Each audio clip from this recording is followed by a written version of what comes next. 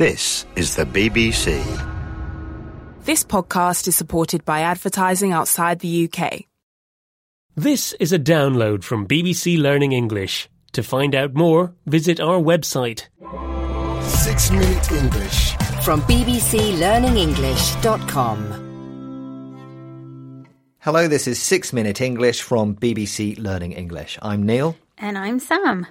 With winter here, the rising price of oil and natural gas has become a hot topic. At the same time, climate change is also reaching emergency levels, and world leaders are looking for ways to reduce our consumption of fossil fuels. Some think the best option is renewables, types of natural energy such as wind and solar power, which can be replaced as quickly as they are used. Others prefer a return to nuclear energy, arguing that it's clean, green and more reliable than renewables. But after infamous nuclear disasters like those at Chernobyl and Fukushima, questions about its safety remain. In this programme, we'll be finding out how green nuclear power is by asking, when it comes to the climate, is nuclear a friend or foe? But before that, Sam, it's time for my quiz question. Many of the nuclear power stations built since the 1960s are reaching the end of their planned life, and not everyone thinks they should be replaced. In 2011, one country announced that it would phase out, meaning gradually stop using, nuclear power altogether. But which country? Was it A, Germany, B, India, or C, Brazil? I'll go with A, Germany. OK, Sam, we'll reveal the correct answer later in the programme. As Neil mentioned, whatever the advantages of nuclear power for the climate, many members of the public have concerns about nuclear safety. Probably the most well-known nuclear accident happened on the 26th of April 1986 at the Chernobyl nuclear power plant in Soviet Ukraine.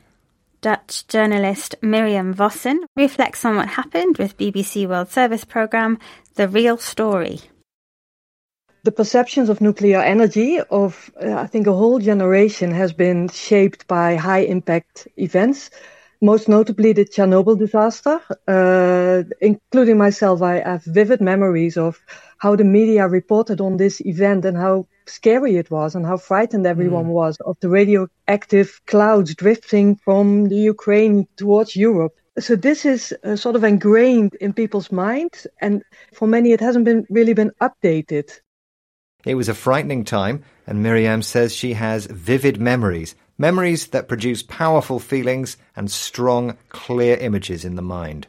The accident in Chernobyl changed many people's opinions of nuclear power in a negative way, and these opinions became ingrained, strongly held, and difficult to change.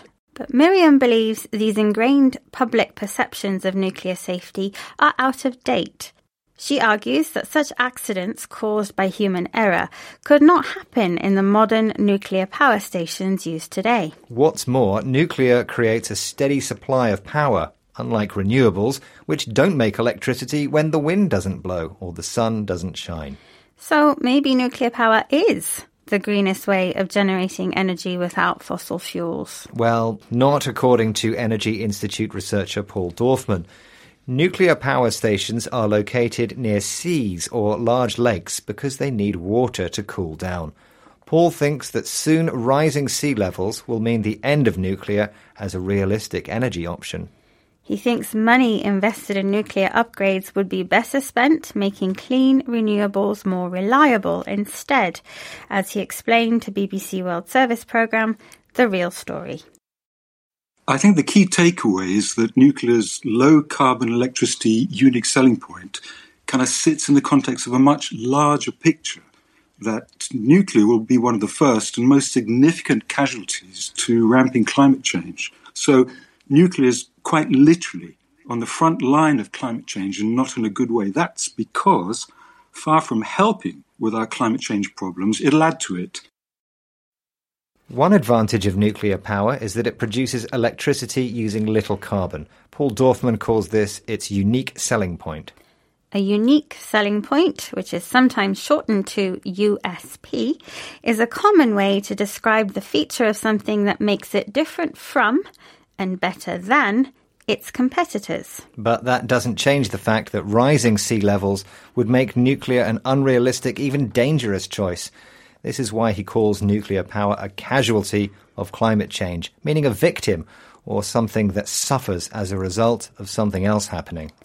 This also explains why some countries are now turning away from nuclear power towards more renewable energy sources. Countries such as, well, what was the answer to your quiz question, Neil?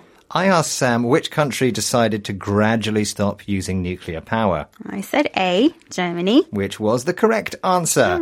In fact, around 70% of Germany's electricity now comes from renewables. Okay, Neil, let's recap the rest of the vocabulary from this programme, starting with to phase something out, meaning to gradually stop using something. Vivid memories are memories that produce powerful feelings and strong mental images. Opinions and beliefs which are ingrained are so strongly held that they are difficult to change. Something's unique selling point, or USP, is the feature that makes it different from and better than its competitors. And finally, a casualty is a person or thing that suffers as a result of something else happening. That's all from this look into nuclear and renewable energy. Bye for now. Goodbye. 6 Minute English from the BBC.